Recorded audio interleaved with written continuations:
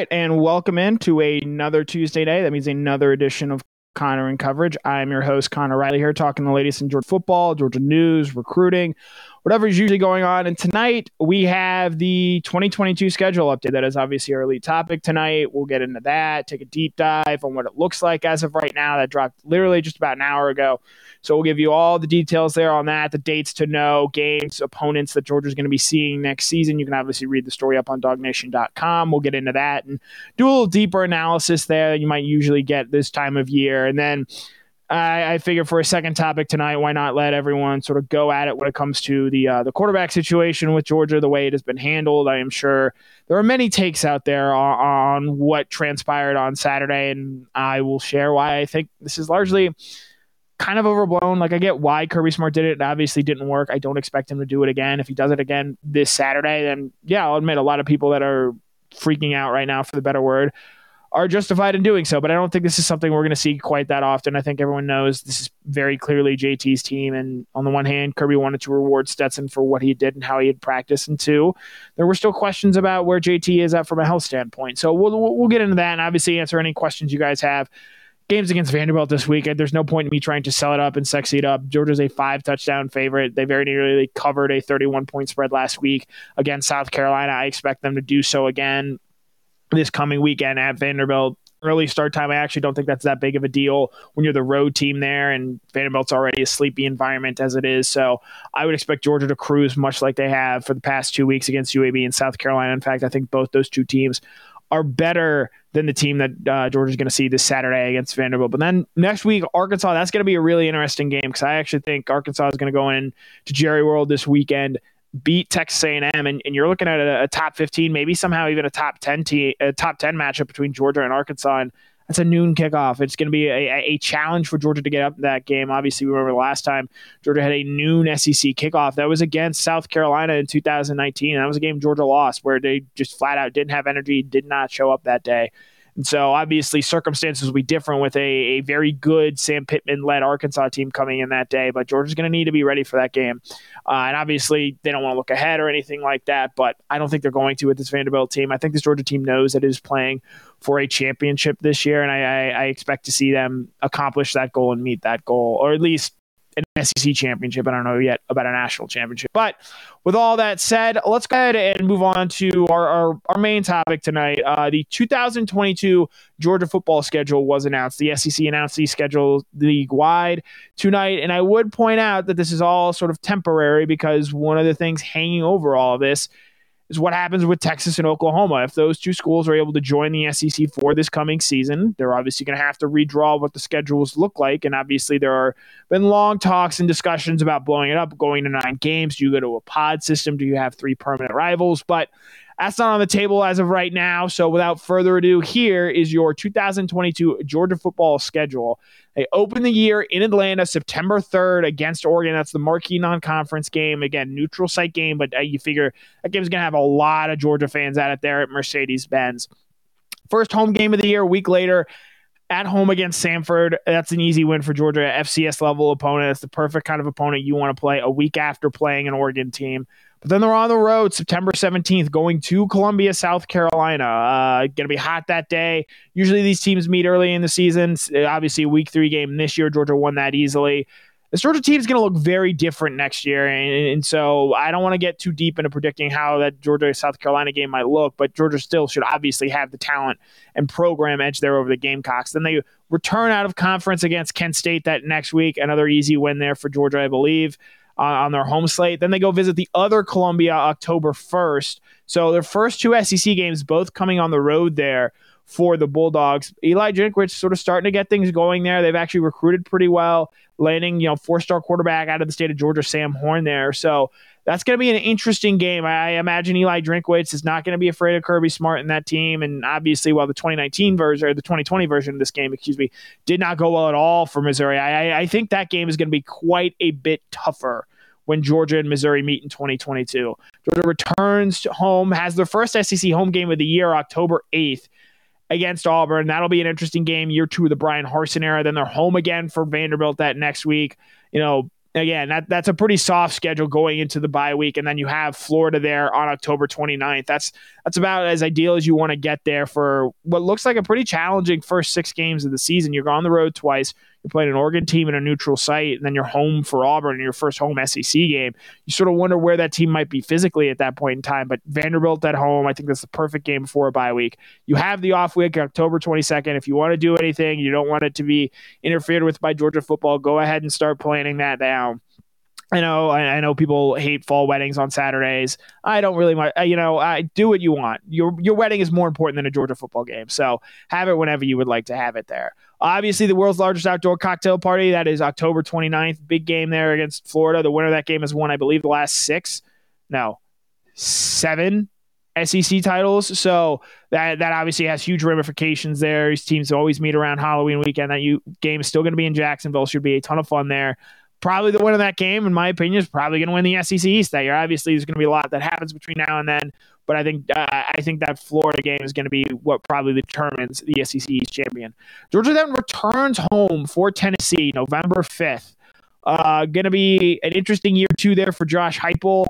Again, with Auburn and Tennessee sort of switching the schedule around, Georgia's playing Tennessee later in the year now. This is usually a game that in recent years has been an early October game. This is now a November game. You get that the week after Jacksonville. Again, this Tennessee program is still in such disarray. While, this is the Jeremy Pruitt team without the sanctions, maybe this is a tougher game for Georgia, but at that point in the schedule, I think that falls nicely there for them. And then Georgia's last 2 SEC games, both coming on the road, a sort of interesting little way the schedule sets up. They go to Mississippi State and Starkville on November 12th, year 3 of Mike Leach, and Mississippi State gave Georgia everything they could handle at home a year ago. So that'll be an interesting spot there. They potentially have a chance to clinch the SEC East that day if they have not already at that point of the year. And then the last SEC game of the season, Lexington, Kentucky, November 19th. That's a cold weather game for Georgia, and I think that is going to be something certainly worth watching, how that game plays and where it goes and how it goes out and is scheduled there, because that's going to be without a doubt a cold weather game around Thanksgiving. You could see this Kentucky team, they play Florida October 2nd, and then obviously they play Georgia October 16th. But this Kentucky team did some nice things against Missouri. Obviously, they had a real setback this week against UT Chattanooga, playing that game way closer than it should have been. But that's an interesting game for that game to fall on the schedule. 2 physical teams sort of at the end of the season. And obviously Georgia Tech on November 26th. That game is in Athens. I believe it's the first time these 2 teams will meet in Athens since the 2018 season. Obviously, these 2 teams did not meet last year. So it is going to be a very interesting team when Georgia Tech shows up there. Obviously, I'm not certain that Jeff Collins is going to be the head coach at Georgia Tech at that point in time, but who knows? Maybe they get things turned around. Obviously, they played Clemson tough this past weekend, but that is sort of your Georgia schedule. And the big interesting first takeaway that I have when it comes with this is the SEC schedule is a weird little sandwich for Georgia, in the sense that your first 2 games are on the road, at Columbia, South Carolina, at Columbia, Missouri. Your last 2 SEC games are on the road, at Mississippi State, at Kentucky. And then your home games are all sort of there, baked in the middle, and where you have Auburn coming to Athens, you have Vanderbilt coming to Athens. Obviously, you're in Jacksonville for the neutral site game, and then you have Tennessee coming to Athens there. That's a very interesting setup where Georgia pretty clearly is going to have its stuff together to start SEC play, to start the season, really, and then to end the season as well. But in between is when they get those home games that you think they should be favored in and have a good chance of winning those. And then obviously the Georgia-Florida game, it's always the biggest rivalry game on Georgia's schedule there. The Atlanta opener against Oregon, that's going to be really different. I'm interested now to sort of see how this Oregon team plays out the rest of the season. This is going to be an absolute physical team. I think a team that is very different from the Clemson one we saw this year, where Clemson a little bit more of a finesse team. Obviously, they have a standout defensive line, and Oregon has recruited well, probably at a similar level to Clemson. But there are still some questions about what Oregon's going to look like on the offensive side of the ball. Anthony Brown, their quarterback, is a senior this year, but they have a talented true freshman in Ty Thompson that I think has probably the inside track of being the starter at Oregon next year. It'll be interesting to sort of see how those teams match up. Obviously, Cristobal and Smart served together on Nick Saban's staff there in the middle of the 2010s, so that's going to be an interesting game. And sort of as I pull down the schedule here, this Georgia team is going to be very different from the one we saw this season. Obviously, right now, this team is led by its defense. The obviously the best front seven in the country. I think probably the best defense overall. But let's go through some of the names that they're definitively going to be losing. These are not even NFL draft guys that, juniors who we think probably will go, but Jordan Davis, Devontae Wyatt, Quay Walker, Channing Tindall, Adam Anderson, Darian Kendrick, Chris Smith, Latavius Brini as well, your starting star at this point in time. Those are 8 top-of-the-line contributors. Amir Speed, 9, a guy who's in the rotation at the cornerback position. Those are all seniors you're losing off this defense. Then let's look at some of the draft-eligible juniors who can go out, and I think there are quite a few of them on this team. Safety Lewis Seen, Nakobe Dean, an inside linebacker, Nolan Smith off the edge, Trayvon Walker is a defensive end. So you're losing a ton off this defense. And while there are some nice pieces coming back, I think Jalen Carter is going to be a name to know. I think Keely Ringo is only going to get better. And I wouldn't be surprised if, say, Nolan and Trayvon Walker both elect to come back next season. This defense is going to look totally different that first game against Oregon. And Kirby Smart and Dan Lanning, who he himself might be heading out to become a head coach, whoever is the defensive coordinator next year, I think Glenn Struman probably the most logical candidate at this point in time.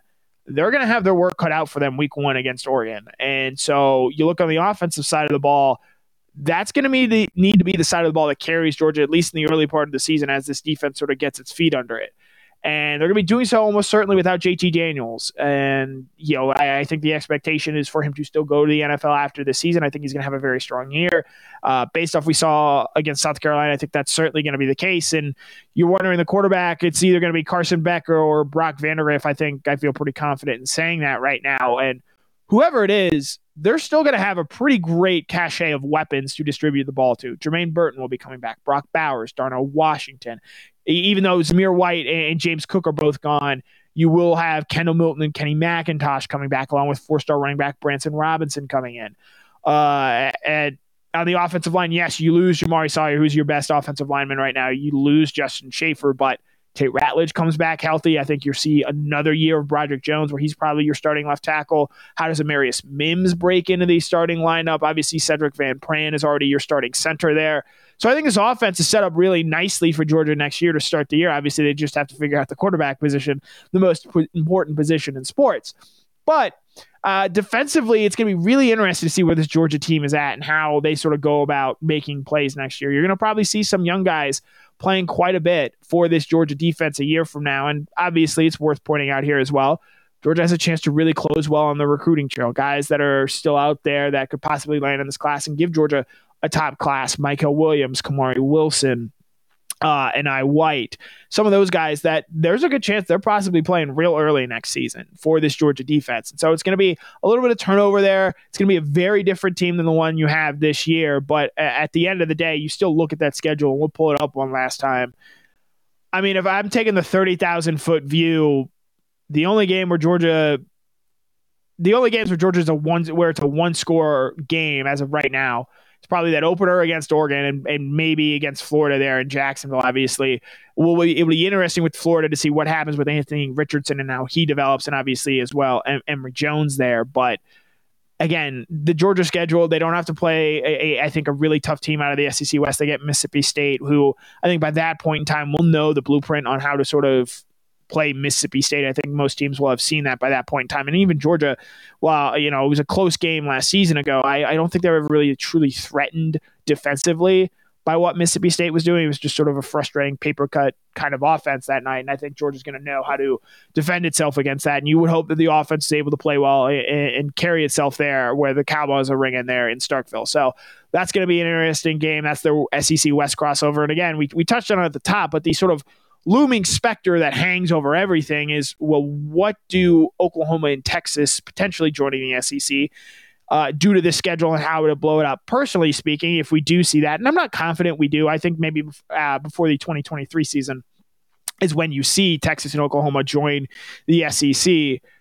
I think I would want to see you get three permanent rivals where for Georgia, that would be Auburn, it would be Florida, and I would think it would be South Carolina. And then you play everyone else. You play 9 conference games.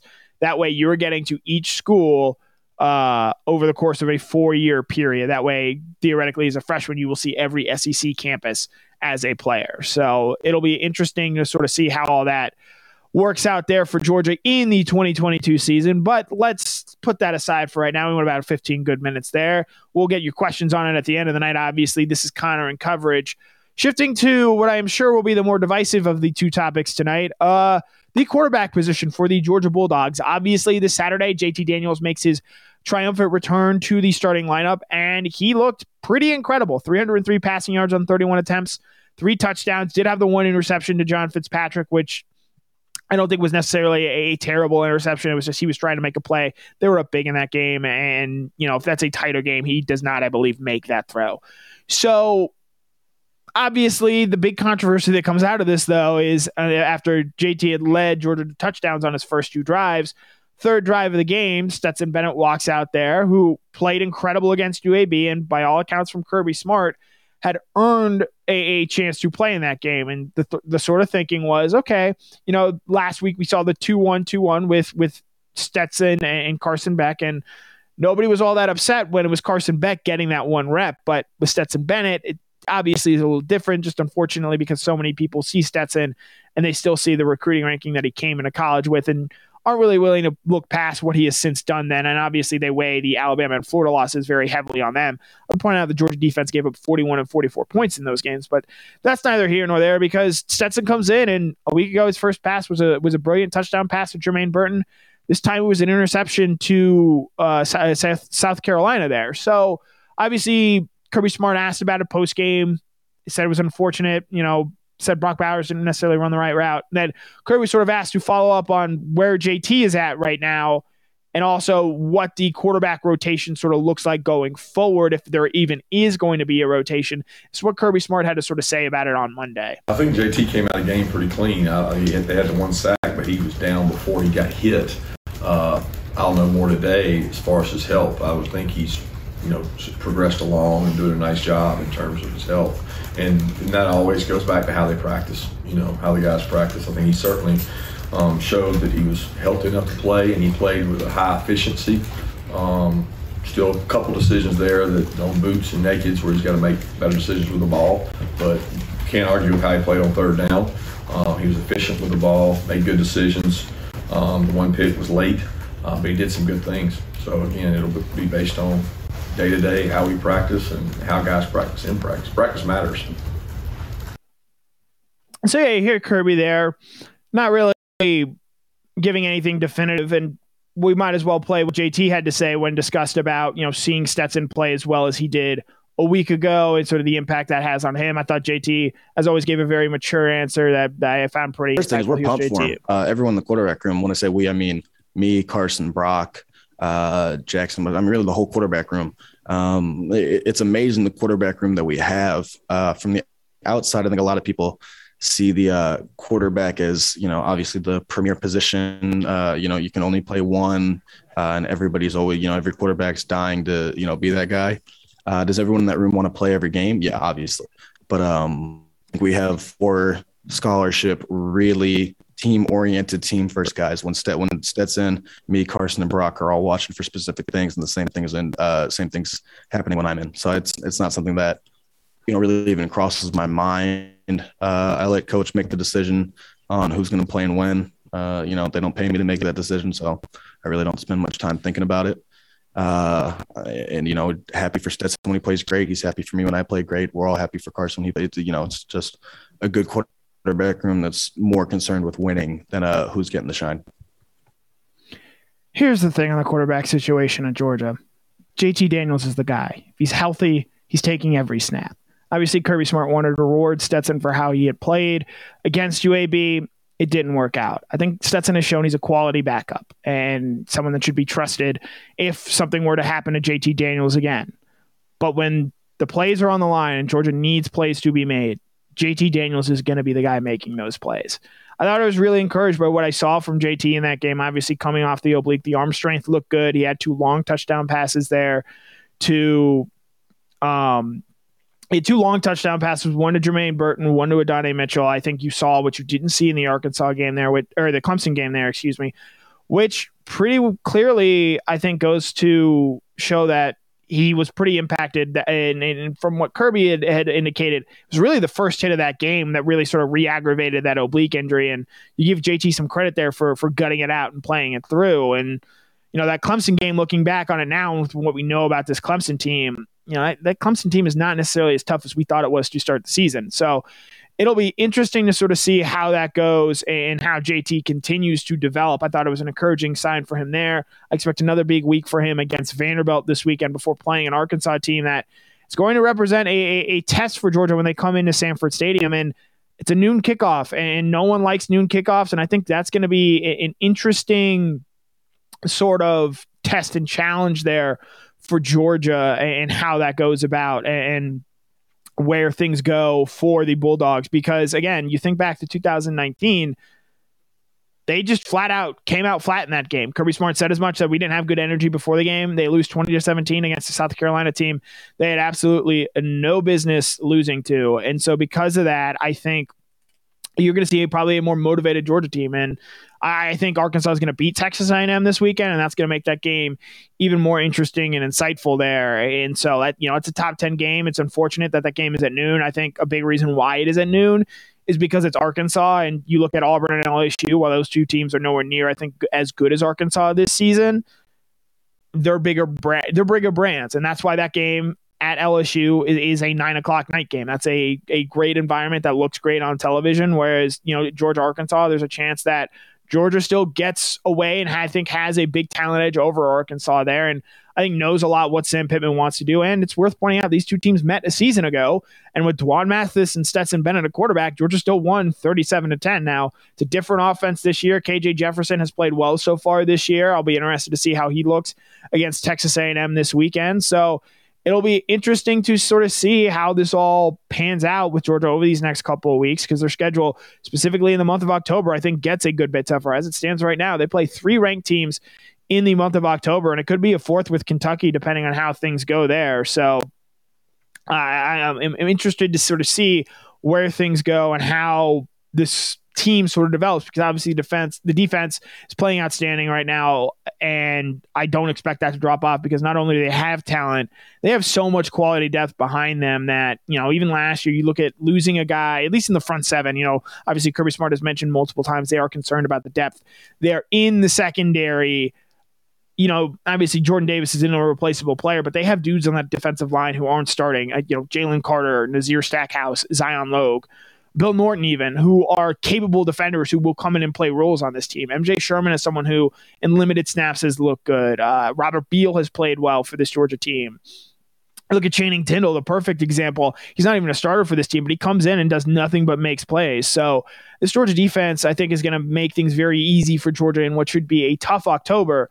But that Georgia defense is maybe the best unit in all of college football, offense or defense. And so I think that's a great thing for Georgia to have entering the real meat of its schedule there, because then you look at the November schedule to end there. You go Missouri, Tennessee, Charleston Southern, Georgia Tech. None of those teams should really threaten Georgia, especially with that Missouri game coming at home for Georgia. So that is sort of where we stand there, talking about the quarterback situation, talking about the Georgia schedule that came out earlier tonight. That being said, we're at the 25-minute mark, so let's go ahead and open it up to you guys. I've already seen a lot of comments, questions, thoughts. Obviously, some people want to stop talking about the quarterback situation. Our analytics tell us differently, that they want to know about this position. So it'll be interesting to sort of see how it develops, a.k.a. I don't think it's going to develop. I think JT is the guy. I think you're going to see him throw every meaningful pass on Saturday, and you're not going to have to worry about that. So it'll be interesting to sort of see where things go from there. If you have any questions, go ahead and ask them. I'll do my best to answer them as they pop up. Let's see. Scrolling through here. Yeah, Jeff McCann, I'm hoping to have a story on this next week talking about the Arkansas offensive line, really Sam Pittman. But from what we saw against Arkansas and Texas, this is just a physical Arkansas team. And I'm willing to say that Georgia, since Sam Pittman has left, maybe doesn't have that same quite level of physicality. I know that's something that after the UAB game, Kirby Smart had sort of challenged his offensive line to become more physical. And losing Tate Ratledge, I think Tate was one of your more physical offensive linemen out there. And so losing him, I think, does for sort of a tone change for this offensive line. And it's going to be interesting to sort of see how that contrasts going forward. Jason Evans, we should see Brock. I actually think you might see a lot more Carson Beck in this game. Brock still getting his feet under him. And look, I still think the world of Brock Vandagriff. I actually do think, if I'm going to give a bold prediction here, I think he's going to be Georgia starter against Oregon next season. But Carson Beck has a chance to grow and develop, sort of like we saw against UAB in that game. And I think Georgia's going to get up big early, and they're going to give quite a few recs to Carson Beck there. I see Jonathan Moore asking, I do think with the way things are playing out right now, and with Carson Beck being ahead of Brock on the depth chart, I do think Brock probably redshirts when it all is said and done. Let's see. Questions, comments. Let's see. It's a popular subject that James just brought up here. Do you think Pickens is coming back at Jacksonville? I'm going to say no. And part of this is, as I said on DawgNation Daily this morning with Brandon Adams, I'm still just skeptical that we see George Pickens, and until I see him on the field, I just won't believe it. But I think it's a positive sign that he's been on the sidelines dressed or in his jersey the last two games. Obviously, he was seen going through routes at practice last week. And, if I had allowed myself to dream, I would always sort of said after that Florida game is maybe when you see him back. Maybe they ramp him up for that game. I think maybe the other interesting date to consider there is the game against Tennessee on November 14th, because Georgia has to bring 70 players to that game. They can only bring 70. They can't dress everybody. And if they're bringing to George Pickens to that game, they are not bringing him just for show. They are going to bring him because they have intent on playing him. So I would actually probably say, if you're looking, at least in my sort of guesstimation here, a Florida game feels a bit early, and obviously you do have the off week there beforehand to sort of get things up to speed with him. I would say maybe to look for that Tennessee game for him really to make his entrance, and then against Charleston Southern, against Georgia Tech, just flat out lesser opponents. Those are the games where you really ramp up his reps, because I don't think you want to throw him into the deep end with his first game being back against the SEC West champion in the SEC championship game, which I am expecting Georgia to play in that SEC championship game. And one thing I will note, I think it's good for Georgia, and it helps their chances of getting George Pickens back if they continue to win. If they get to 8-0, if they get to 9-0, I think that's going to have a more motivated George Pickens to come out there and say, hey, I can play for a championship caliber team. Whereas if this is the team that we saw in 2019 where they're struggling offensively, they're not doing a whole lot. And the later part of that season, they were essentially asking George to carry that passing offense. I think he'd maybe be a little less motivated and more likely to protect himself with his NFL future there. So let's see. Jermaine King, this is another good question. Do I think Darnell Washington will return for the Vanderbilt game? Based off what Kirby said tonight, I'm a little less optimistic about that. He is working with drills, but he's not running in cleats yet, and he's not doing positional drills with his team yet. I think once we see that, I think maybe that's when you see him out there. So I would expect both him and Tyke Smith, I would probably right now list them as doubtful for that Vanderbilt game. And then obviously the next week, I think against Arkansas is when you probably see them back. Joey Waddle, will we see Brock Vandagriff this year? Technically, you did at the end of the game against UAB, but he did not throw a pass in that game. You think maybe Charleston Southern, maybe Georgia Tech, depending on where that team is at that point in the season. Maybe Vanderbilt this weekend. I think if you're looking for the 4 games that he can play in and still redshirt, I think those are probably the 4 right there. I will say, Maurice Long, it's a good comment. Yeah, Mel Tucker, that Michigan State team just absolutely took it from Miami. And I've said before, I think this Miami team is soft, but you have to like what Mel Tucker is building up there at Michigan State. Similar, I think, in a lot of ways to what Sam Pittman is building at Arkansas. You really use the transfer portal to build this team. And, that Big Ten East, Ohio State has not had its act together this year. And Michigan obviously getting off to a good start. Michigan State getting off to a good start.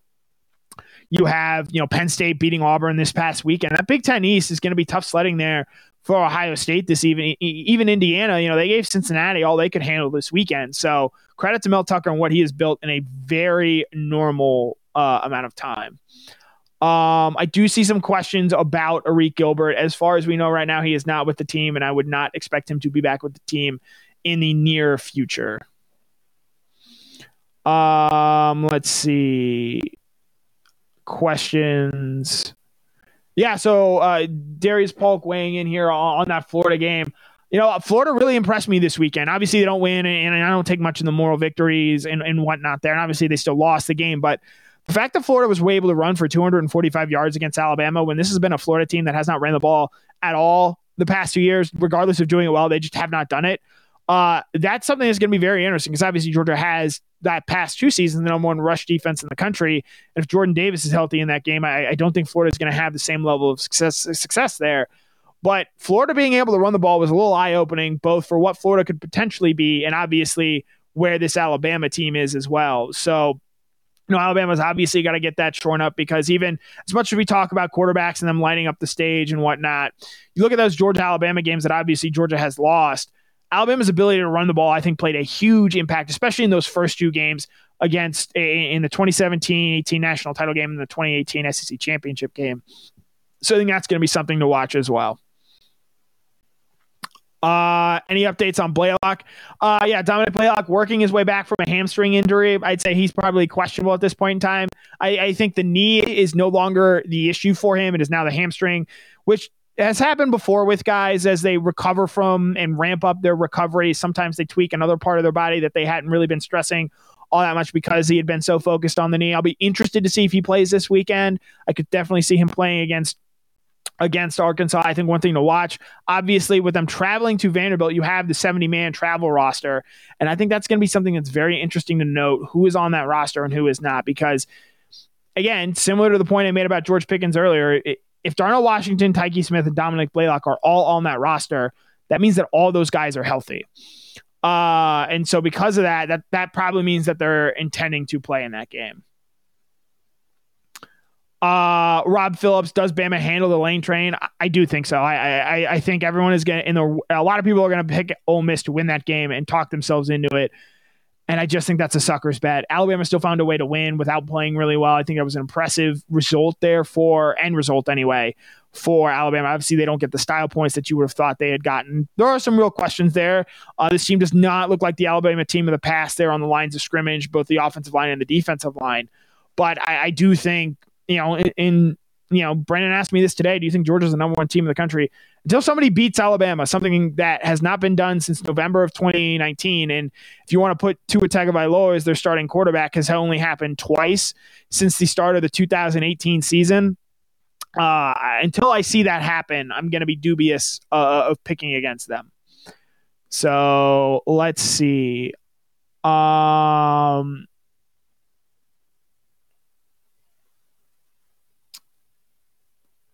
Questions, comments. We'll do about 2-3 more here so we get close to the 40-minute mark.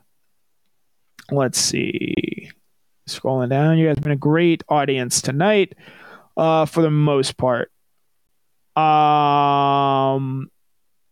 Here we go. So Maurice Long, this is something that's going to be interesting to watch. Obviously, Emory Jones didn't throw the ball that well, but he drove them down the field on that last drive when they needed points and got him a touchdown. Obviously, they didn't get the 2-point conversion there, and part of that was on Jones. But again, if you told anyone before the game that Emory Jones would have Florida losing to Alabama only by 2 points, I think everyone would take that as a win. So obviously, Anthony Richardson doesn't play at all, and maybe you wonder, I certainly think if he's healthy to go against Georgia, Dan Mullen is absolutely going to use him in some capacity. We've seen in the past him try and use Emory Jones when he had a guy like Felipe Franks or Kyle Trask back there.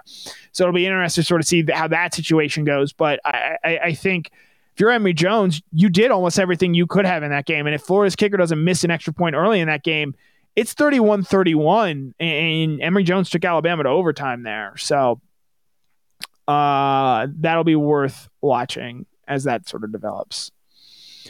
Let's see. Questions, comments, final thoughts here. We'll probably wrap things up. I don't think there's any saving anyone. It truly is a question of, how healthy they are, because, well, you could say, sure, we want to save them for that Arkansas game. There's also, you can make the case that they want to get them some game speed and get them some feet and some reps underneath them, because look, that Arkansas team is going to be physical and they're going to want to hit and they're going to want to thump. And because of that, I don't think that's a game where if you're a little tentative or you're a little rusty, that's not a game you're going to want to be playing in, because they're going to run at Tyke Smith, who is not the biggest guy in the world already. they're going to try and knock around Darnell Washington and see how comfortable he is on that foot, given the sort of injury history that we have seen with big men and feet. And so, well, yes, I see the point that Jason is making here. There's a counterpoint as well that, hey, maybe you do want to get them some reps this weekend. Ultimately, I think Arkansas is probably when we see both those guys back on the field, but I could still see a world where if they're healthy enough to go, similar to last week against South Carolina, if they're healthy to go and and Kirby Smart gives them the okay to do so, you go see them go out there and play, because Georgia didn't need JT Daniels to win them that game, but he was healthy enough to go. He went out and played. He grew as a player. He looked really good. And because of that, I think Georgia, a lot of people feel more confident about this Georgia team, where it can get with its starters anyway towards the end of the season. So we'll do one more good question here if we can get it, and where things go from there. Let's see. One more good comment. Let's see. Yeah, we can end here talking a little bit about Auburn. Obviously some people thought Auburn impressed there. Auburn didn't cover the spread. Bo Nix still looked like Bo Nix on the road, and obviously he's been a very different quarterback on the road and at home. I'm still not worried about this Auburn team. I think Georgia's defense is even better than Penn State's, and while Tank Bigsby ran for over 100 yards, I do think that this Georgia team is, Auburn didn't show me enough against a quality opponent in Penn State to strike the fear in me that that's maybe now a game that Georgia would lose. I still think Georgia probably enters that game as somewhere between 10 points and a touchdown favorite, and the only reason it's not higher is because of the fact that it will be played at Auburn. But if this Georgia team looks like the one we saw against South Carolina when the starters were out there clicking, and they go out and they play well against Vanderbilt, and they go out and play well against Arkansas, which I think there's a good chance that they do. I don't think you sort of see the same sleepy team you saw against 2019 noon kickoff against South Carolina that you do in a noon kickoff spot against what will certainly be a ranked Arkansas team. Let's see. Robbie McCullough. Yeah. All right. So we'll end on this here, talking about the Georgia secondary. On the one hand, yeah, I'm a little concerned. Josh Vann did whatever he wanted on Saturday. He went up and got one over in Darian Kendrick. He almost got another one over Lewis Seen, got behind Amir Speed for a big catch. He got behind Keely Ringo multiple times. He did whatever he wanted in that secondary. And obviously you saw a season ago, big time wide receivers, Kyle Pitts, Devontae Smith, Jalen Waddle, all guys who are in the NFL right now, might I add, go out and have big games. And that was sort of the first time that while Georgia's pass rush, still pretty good, 3 sacks on the night, but they came very close to getting close to like 7 or 8 and just couldn't finish. Sort of something we saw maybe in the 2018 and 2019 seasons. When South Carolina was just able to get the ball off and they were able to get it in the vicinity of Josh Vann, they made some things happen there. And so as Georgia gets deeper in their schedule and they see some of these better teams, you think of Ohio State, if they can right themselves, their wide receiver duo, Chris Olave and Garrett Wilson, are going to give a lot of people problems. Obviously, John Mechie in Alabama is a name to know there. So you've liked what you've seen so far. Obviously, Keely Ringo had the nice interception. Lewis Seen had one as well against UAB. They really weren't tested all that much against Clemson because the Clemson front was just so poor that DJ Uiagalelei couldn't do much. And this Clemson team as a whole has been really struggling to start the season, and that game has sort of lost some of its shine there for Georgia. So I think because of that, we're still sort of looking to learn what we know about the secondary. I think the safeties are really good between Seen and Smith. They're not going to give up a lot of big plays over the middle. And again, with your front seven being as dominant as it is, there's maybe 4 or 5 times a game where your corners are really in one-on-one precarious situations where they're going to have to make a tough play. And a couple times South Carolina won that on Saturday, but I expect as the season develops, as Darian Kendrick gets more comfortable, as Keely Ringo gets more comfortable, I think maybe then that's when you sort of see these guys continue to grow. So that will be it for our show tonight. Grateful for everyone hopping on and chatting with us tonight. Obviously, we preview the Georgia schedule for the 2022 season. We talk about the quarterback position, which will probably be the last time we do that for a while, because I think JT Daniels is going to be the guy going forward. You obviously have Before the Hedges tomorrow night with Jeff Sentell. We're capping a huge Arch Manning-sized recruiting weekend for the Georgia Bulldogs. We will have Cover 4 on Thursday night, where I'm sure we will get into everything, and unfortunately probably the quarterback situation once again. You obviously have DawgNation Daily every Monday through Friday. R.S. Andrews Go with the Flow on Friday as well. Mike Griffith on the beat. So thanks everyone for tuning in tonight. This has been Connor in Coverage, a DawgNation production.